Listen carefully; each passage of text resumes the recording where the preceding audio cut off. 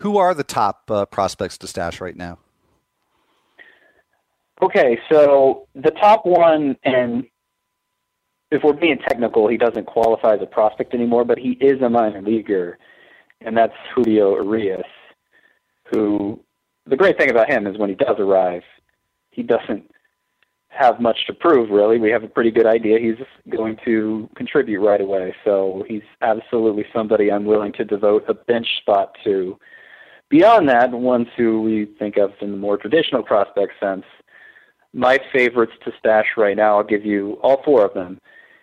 It's Yoan Moncada, Bradley Zimmer, Cody Bellinger, and Jose De Leon. Now, Zimmer's an interesting... I'm sorry? Go ahead. Yeah, no, I was going to just bring up Zimmer first of all of those because of the one of those that you mentioned. He's the one that I would think would have the most uncertain timeline. And he gets lumped in with Clint Frazier a lot. And, I'm not sure which one would be up first. I guess it would seem like Zimmer would probably have the clearer path. But, how do you feel? Well, fortunately, Al, you may have missed that Andrew Miller trade last year, but they're not having to compete with each other for playing time anymore, so that helps. Right, but in terms of clear path, I think the Yankees, they would obviously have to move Ellsbury or Gardner, I would think, or at least put them in a reduced role.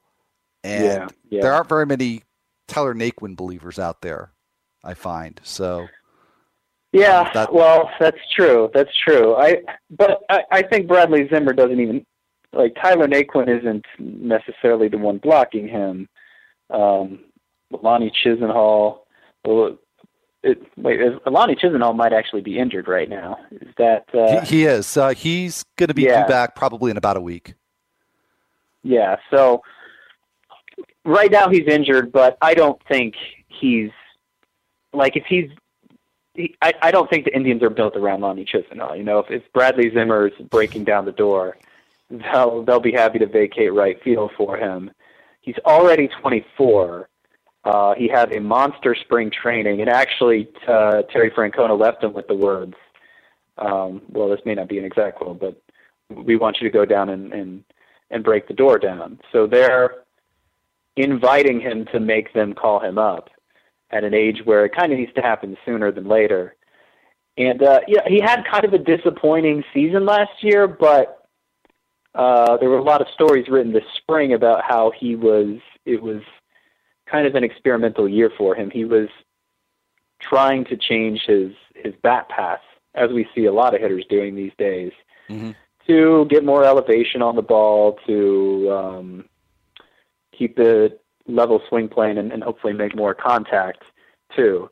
And it seemed like those changes really paid off for him this spring. I like the ability there, the power speed combo. He's a player who will take his walks.